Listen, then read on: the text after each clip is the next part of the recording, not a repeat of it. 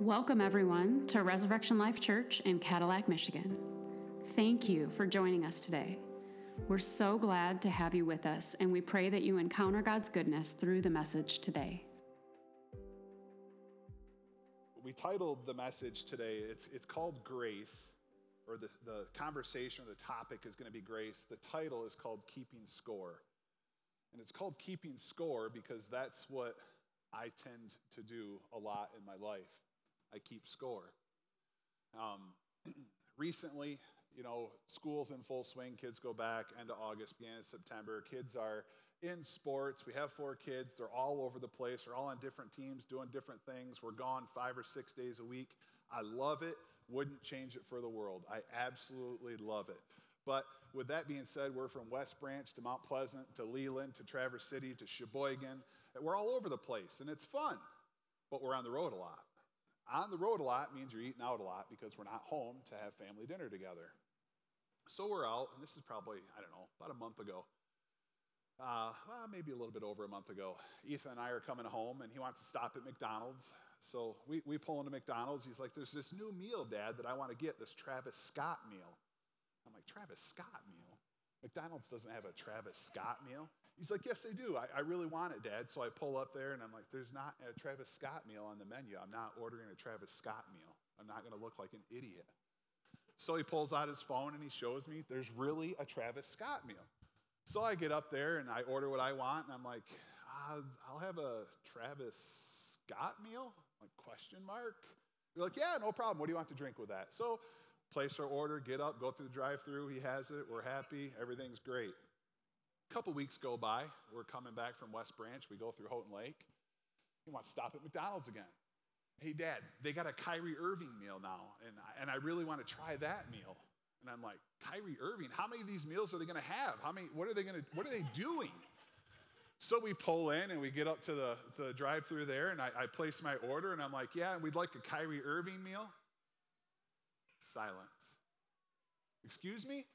Yeah, I'd like the Kyrie Irving meal. Well, sir, we don't have a Kyrie Irving meal. And I turn around and I look at my son, and he's recording me making a fool of myself in the drive-thru. And to make matters worse, I go to school the next day to pick him up, and he's showing all of his buddies the video. And he says to me, Dad, I've been planning that for a month.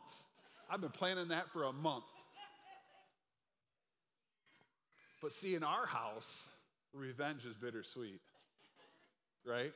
Because when you're at home and you mess with Dad, you're in big trouble. I mean, big trouble. Because, you see, I'm not an eye for an eye. I'm an eye for an eye, 2 arms, and a leg, right? Because it's coming back tenfold, a lot, and worse. So now he questions whether or not he should go in the bathroom. Can he go to bed? Should he come around the corner? What's in the laundry room? All these things are happening now. But you see, I'm sitting here and I'm thinking about it, and I'm thinking, I can go most of my life that way. And I do interact in most of my life that way. Relationships, business transactions, whatever it is. It's like I'm looking for a way to get revenge if I've been hurt or wronged, rather than extending that arm of grace. I'm not always willing to do that. But why am I like this? Why am I doing this? Why do I want to repay havoc, right? You see, and I'm like this because I keep score. I keep score at everything because it's my measuring stick to how good I'm performing. It's telling me whether or not I'm winning or I'm losing. I look at keeping score as strictly performance. And that's what I'm doing. I'm performing in most of my life. Most of the things that I'm doing. I look, when I've been wronged, I do want payback. And sometimes it's not out of anger, it's not out of revenge, but it's out of glory, right? For this instance, it's going to be complete glory because he is getting it. He just doesn't know when. And it's going to be a lot worse. And it's probably going to be on this screen and social media and everywhere else. But it's coming. And that's glory revenge.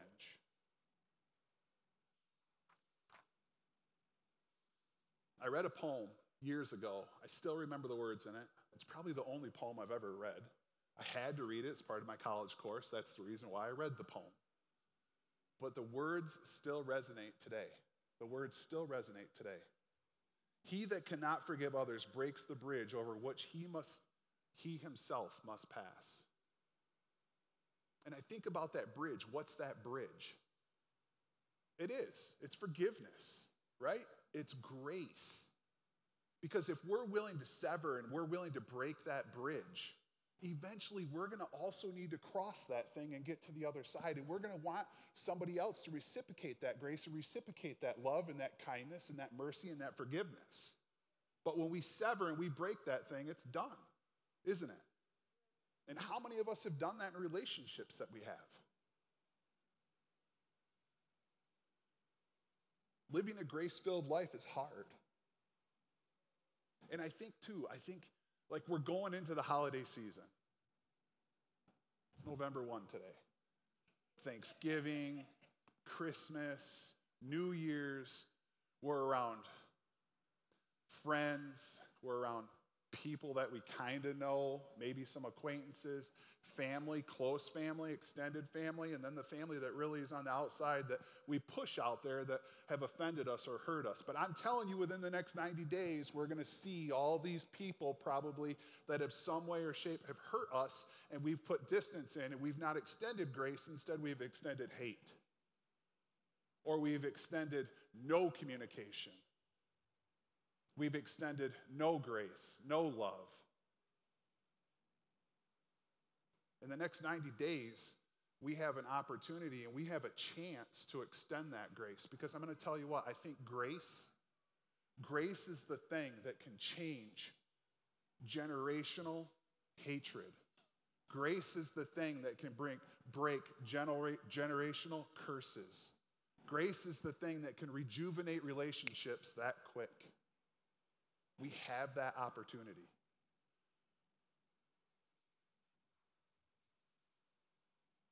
Grace doesn't keep track of records of wrongs and rights. It doesn't. It's not looking what we're doing right. It's not looking at what we're doing wrong. It's there, undeserving, unmerited. It does not matter. Grace is not based on our wealth, is it? It's not grace based on our intelligence. We have a big week this week, don't we, as a nation? Right? Yeah. Election in 2 days. Grace is not based on your political party.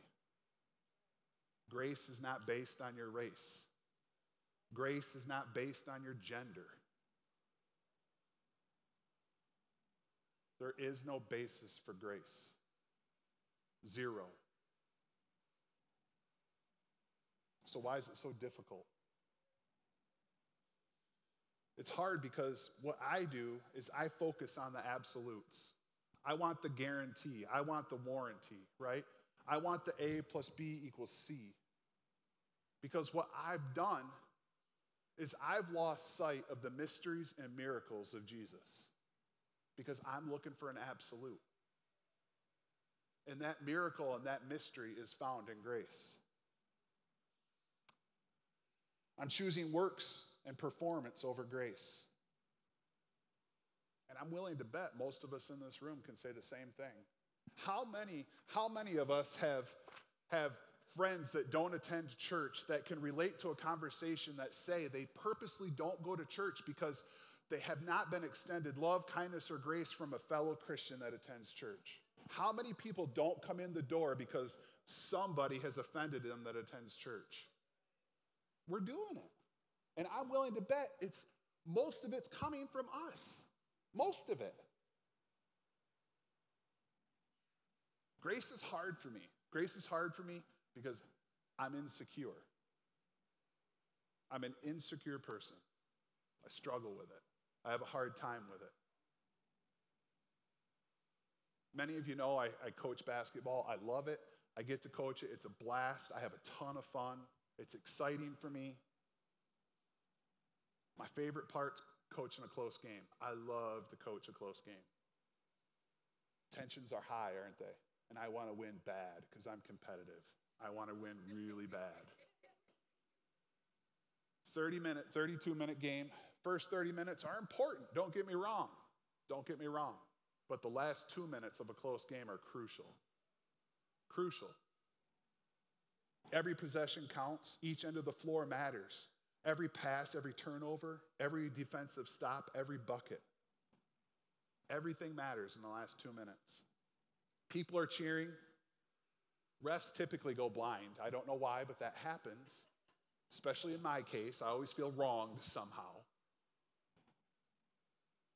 Teams are standing on the sidelines. Student sections are out of their mind. Coaches are pacing back and forth.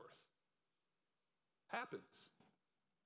Atmosphere, it's exhilarating. It's fun. It's exciting. It's fun hearing people cheer. It's fun hearing the horn go, but you can't hardly hear the horn because everyone's screaming. I love it.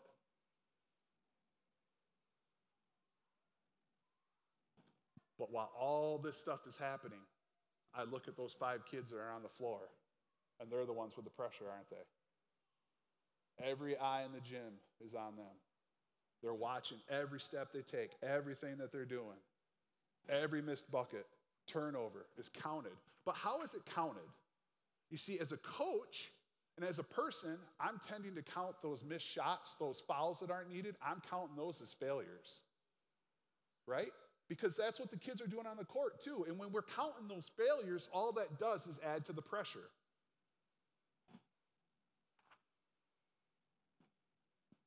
I don't like the pressure. I like the fun, I like the excitement, but I don't want the pressure. And I think about our 3rd and 4th graders. We have an elementary basketball program. It's a blast. It's a blast. It's a blast because there's no traveling.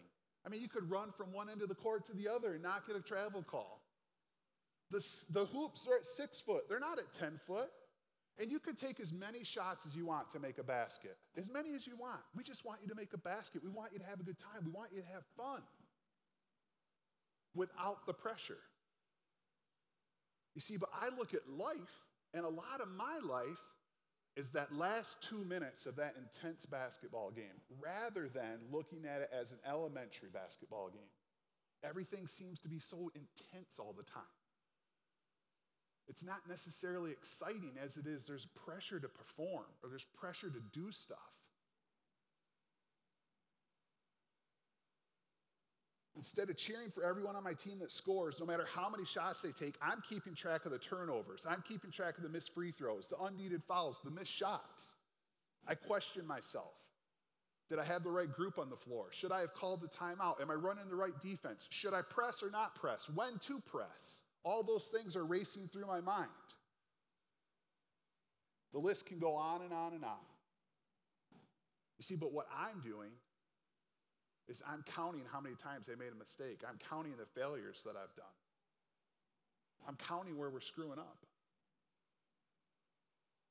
I can treat it like 5 fouls and you're out. Baseball, 3 strikes and you're out, right? That's it. There are no do-overs.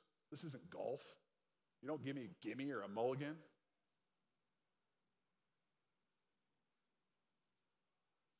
In my insecurity, that wants me, it's my insecurity that wants me to keep track of my failures. It's my insecurity. And I'm making a list of that stuff. And I often forget that grace doesn't keep score. It's not keeping score of what we're doing. We read in Psalm 130, verse 3. It says, if you, Lord, kept a record of sins, Lord, who could stand, right? Not me.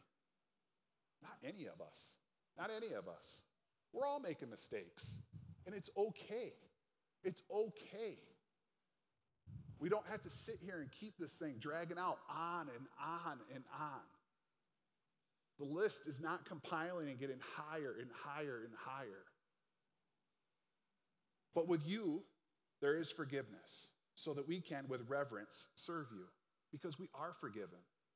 He knows we're going to make mistakes. The greater part of that is I know that I'm forgiven. I'm not going to be perfect. I'm not called to be perfect. Grace isn't keeping track of our rights and wrongs, our failures or disappointments. Grace is holding nothing against us. Nothing.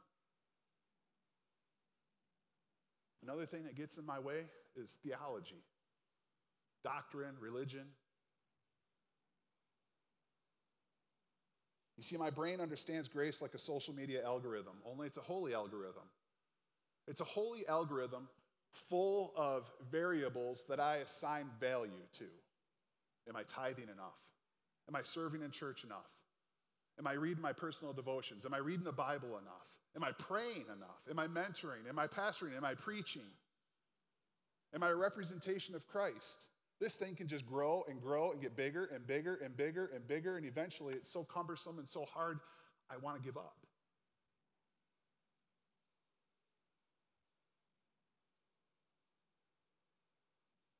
Anybody know the definition of grace?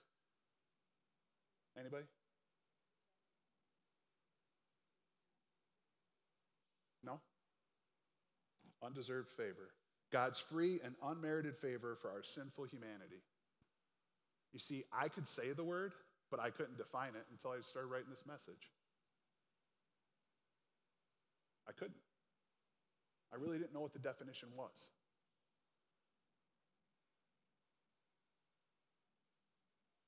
What's missing in that algorithm? What's missing in that equation? What's missing in that math problem? Jesus. Not once did I mention Jesus. Not once did I put any kind of value. Not once did I even put that variable in there. Why? Because it's all about me. And it's all about my performance. And it's all about the things that I'm doing.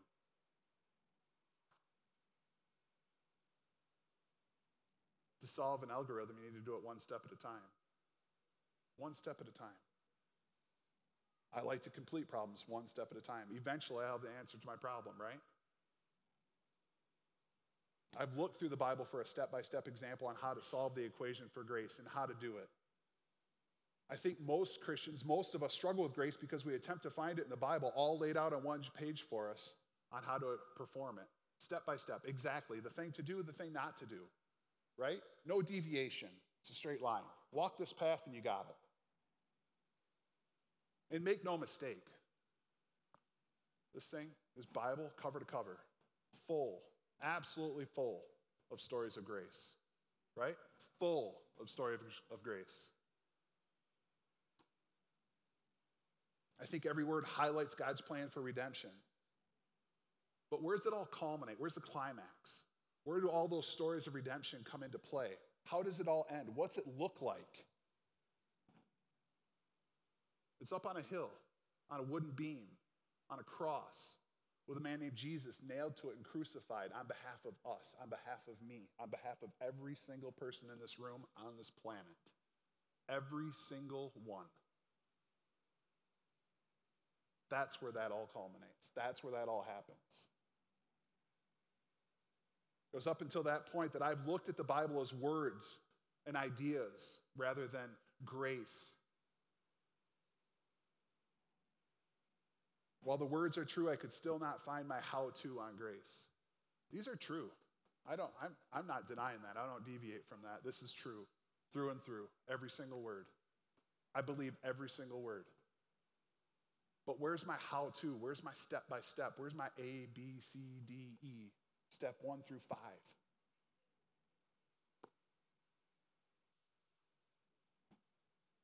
You see, it was when Jesus was put on that wooden cross, sacrificing his life, it was at that point that grace became complete to me. It became real. It was at that moment. I'm scouring and I'm looking for every step by step, but it was on that moment where I really, really realized what Christ did for me on the cross. It was at that moment that I realized what grace was. I believe any understanding of grace without the cross is incomplete and unsolvable. It takes the cross. It takes realizing what was done on our behalf. Grace is not doctrine. Grace is not an arrangement of words or works reflecting at the core about who Jesus is. Why? Because Jesus is grace. Jesus is grace. What I do is not grace. How I perform is not grace. What I give is not grace. How I help is not grace. You sitting in here this morning is not grace.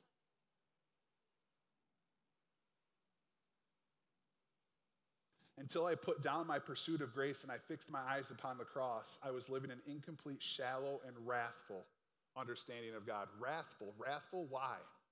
Because that worthiness can come in, right? Am I doing the right thing? Judgment comes in. He's going to. I can remember the first time I stepped foot in campus ministry at Grand Valley University in Grand Rapids. I can remember the first time. And you probably all have heard similar things, like a bolt of lightning is going to come strike me dead in this moment, or hell just froze over, right? Because I just walked into church. Right? It's not true. It's not true.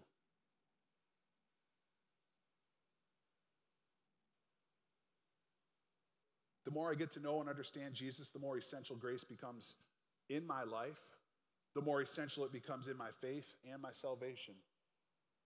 I really think as I grow as a Christian, I'm learning that grace is kind of like a must, but it's not a must out of something that I have to do. It's a must out of something that I get to do. My heart is changing.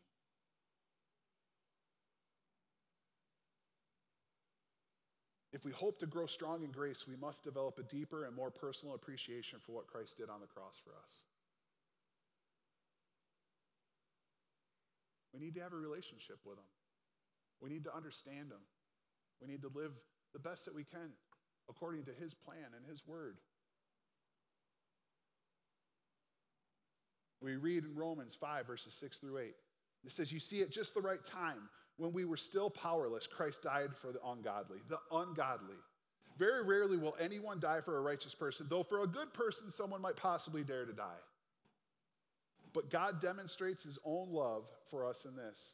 While we were still sinners, Christ died for us. It happens. It happens. And what this is saying is it's okay. You're not perfect. We also read Ephesians 2, 8 through 9. God saved you by his grace when you believed. When we believed. When we believed in him, we were saved by grace. And you cannot take credit for this. It is a gift from God. Salvation, not a reward for the good things that you have done or we have done, so that none of us can boast about it, right? Because God knew that we would want credit, didn't he? We'd want credit. I want credit. I want to boast. I love boasting. It's like when Ethan shot an 8-point last night, significantly smaller than mine. So I sent him a picture of my 8-point because I want to boast. Not that it was very smaller, it was, but mine was bigger. I want to boast. He knows that if it's out of our will, we'll take credit. We'll take credit. God loves us unconditionally, and God's grace is not earned. It's not something that we earn. The answer to that algorithm, the answer to that problem that I'm trying to solve is one word. It's Jesus. It's one word. No value, no variable, no problem, no equation, no nothing. It's Jesus. We just have to believe. That's it, plain and simple. Another thing that trips me up is conviction. It's conviction, right? I'm not worthy. The things that I've done, in the past are so bad nobody could forgive me. Conviction. Why? You see, early on in my faith and my journey as a Christian, I would hear people talk about the leaders of the Old Testament, the patriarchs of families, tribes, and nations. And I say that because I didn't grow up in a Christian home, but I had people that were Christians around me or that I would interact with. Whether it was people I went to school with or family, some way, shape, or form, you would hear about it. And I would listen. I'd pay attention to my surroundings. You might catch me off in space, sitting down, watching people. I love to people watch. I like to see the crazy things that people do or listen to the stuff that they say or how they interact with each other. I can also remember how you've wronged me. I can remember how you offended me. I can remember how you hurt me. And I can remember what you were wearing. I can remember the temperature outside. I can remember whether or not you had a gum in your mouth or you had a breath mint or you stunk. I can remember what shoes you were wearing. I can remember the room that we were in, the carpet, concrete, painted wall, or not. Why? Because I'm trying to keep a record book of rights and wrongs.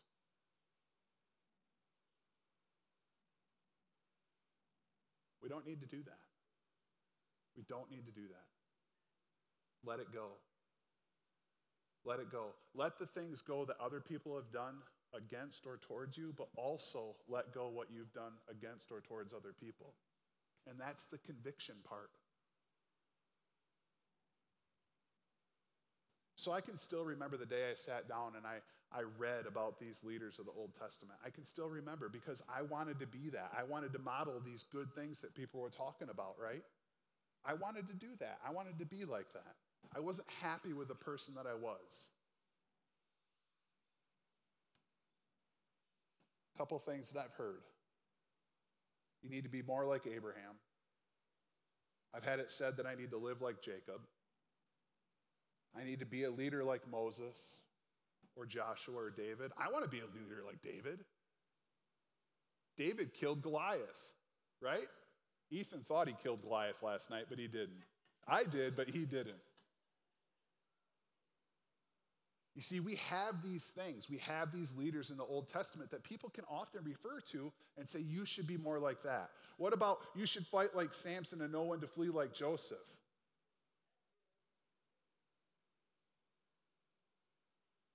But I read that, and I'm like, man, I don't want to be like them. Were they really that great of leaders? Should we really follow those men, those people? Because Abraham was a liar. Jacob was a cheater.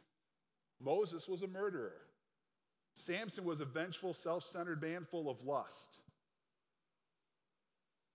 You see, I read the Old Testament, and I don't always think that I want to be a model or a representation of that person's character. But I read the Old Testament, and I look and I see that story, and I say, that's grace. That's grace, and that's what I want to be a part of.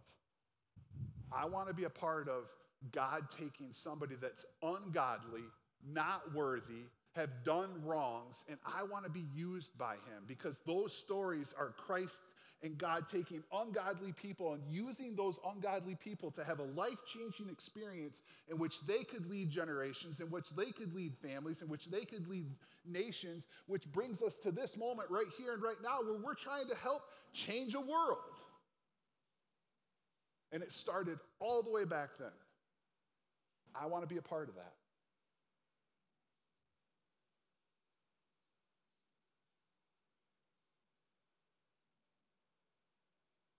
I live in conviction. I often think I'm not worthy. I'm not good enough. I've done too much wrong, right? The other night I yelled at one of my kids. I think I yelled at two of my kids in one night, actually. Two of my kids in one night. That's not right.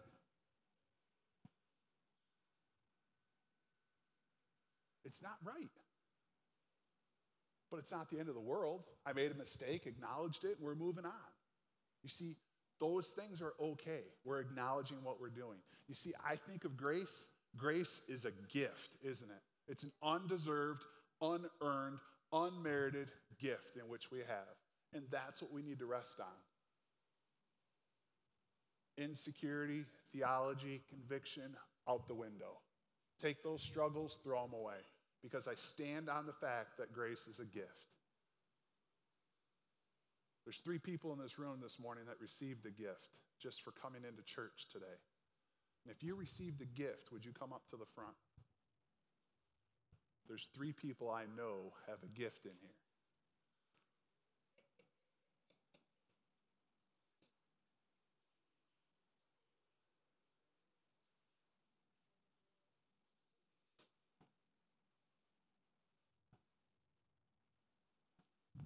We're going to pick on these people. They really thought they got a gift for coming to church. They didn't.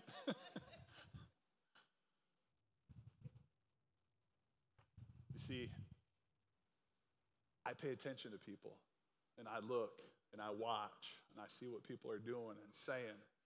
I see where people come and go. I watch patterns. And I watched Abby today, and I love Abby. Abby knows that. We've known each other for a long time. But Abby was late today to church.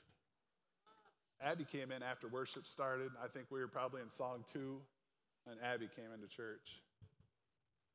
You know? But we gave Abby a present no matter what.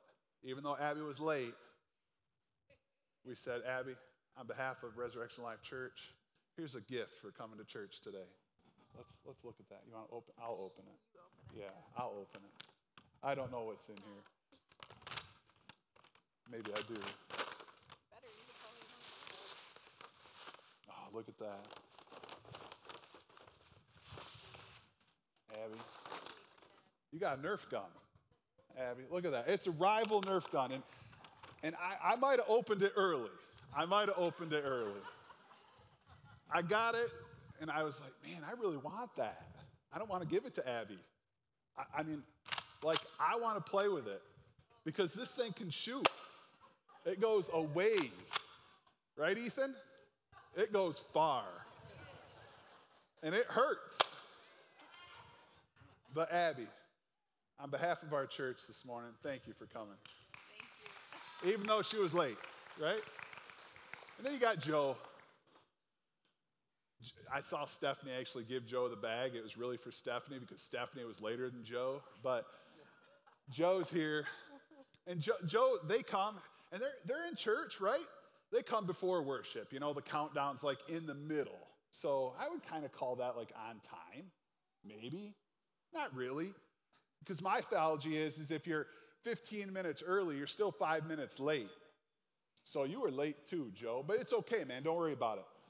But we got you a gift anyways for coming to church this morning. All right? We love you, Joe. All right? You want to see what it is? What do you think it is? Bigger one?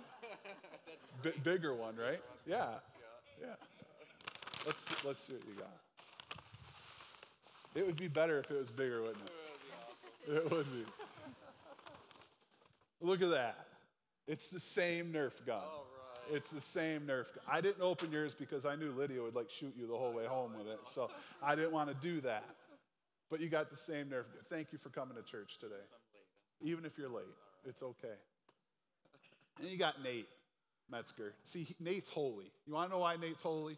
Nate was on time. Nate was on time. He was here. Countdown didn't even start. They're like ducks in a row. They're all sitting together back there in the sanctuary. Way to go. He is a coach, too. He probably was blowing the whistle the whole way in here. But they're on time. Your gift is probably huge. Don't you think? Right. You did. You earned it. You did. By coming to church early today, you earned it. Not only did you earn it, you deserve it, right? Because that's a good word, deserve. Look at that. Look, you got the same Nerf gun, man, even though you were early. Is that right? You deserved more. I agree. You deserve more. Why? Because he's more holy. We're not more holy than each other. It doesn't matter what time we get to church. It doesn't even matter if we're here today. You can be late. You cannot come to church on a Sunday morning. It's okay if you have to watch it from Facebook or live stream. It does not matter. Do we want you here? Yes. Does God want you here? Yes. Fellowship of believers? Absolutely. We're not saying take a pause from church, but I'm saying if you miss a Sunday, my goodness, the world is still going to go round and round and round. It's okay. Thank you so much. I appreciate it. You guys can keep your gifts. There's also a $100 gift card in there from Eagles. Thank you for participating.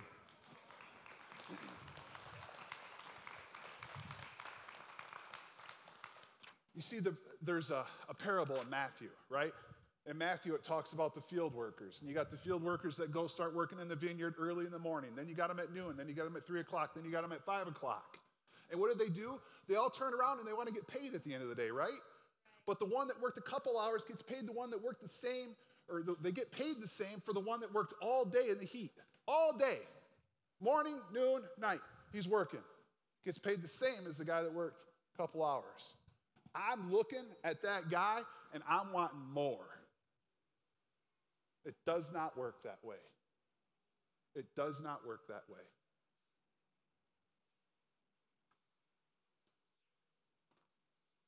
You see, we're supposed to be reminded that grace does not keep track of what we've done, when we've started or when we've stopped. It's not paying attention to that stuff. It's paying attention to our heart. I think of my wife this way because I wrote down, isn't it funny how grace does not bother people who know how much they need grace to see it given so freely? My wife's like that. She's got like uber grace. She's something else. I'm not. I got like leftover grace, maybe grace. But it doesn't need to be that way. You see, she understands, she knows.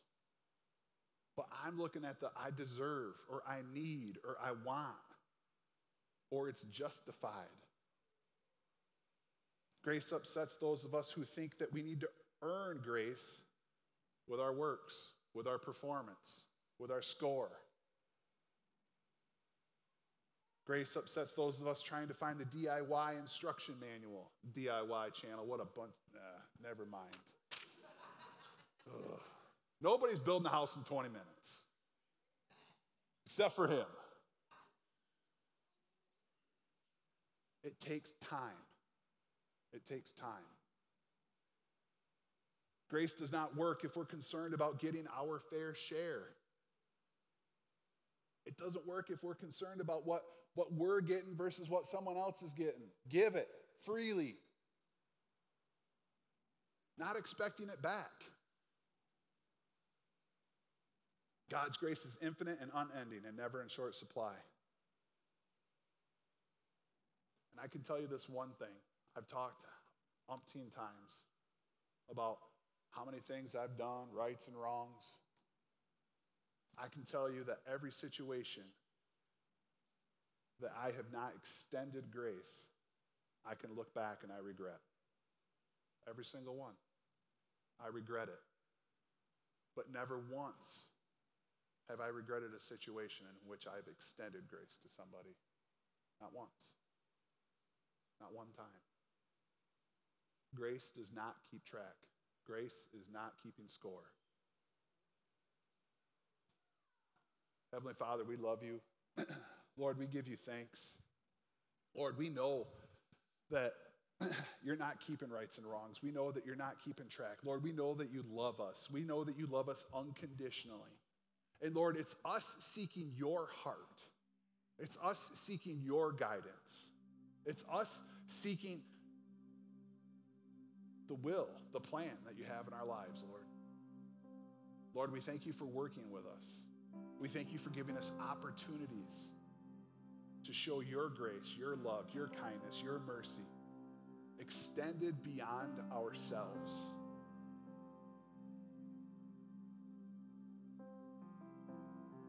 Lord, be with our nation this week. Be with the leaders of our nation. Extend them all grace. And this week we need to extend grace especially to each other, Lord.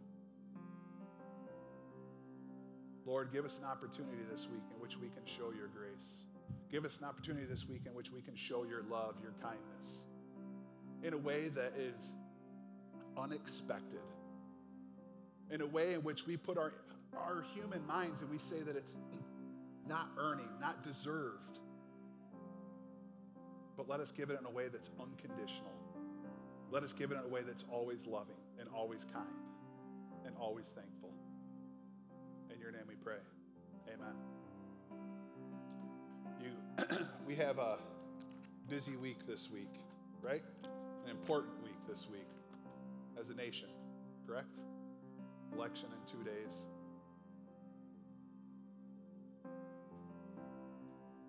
We need to show grace for each other. We need to love each other. God already knows who's going to win. Our vote matters. Our vote counts. But God is in control. God is in control. I haven't lived a very long time. I'm 41. I can kick the bucket whenever. I don't care anymore. I used to. I don't.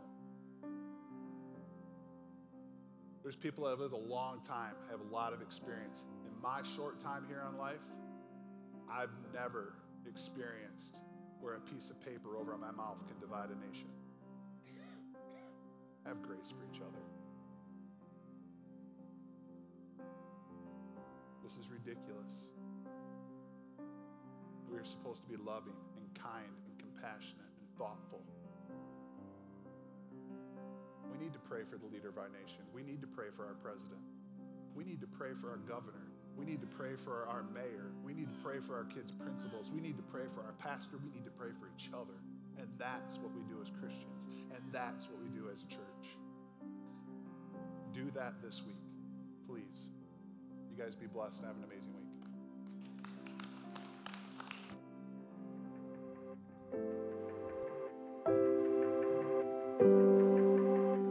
We're honored that you are with us today.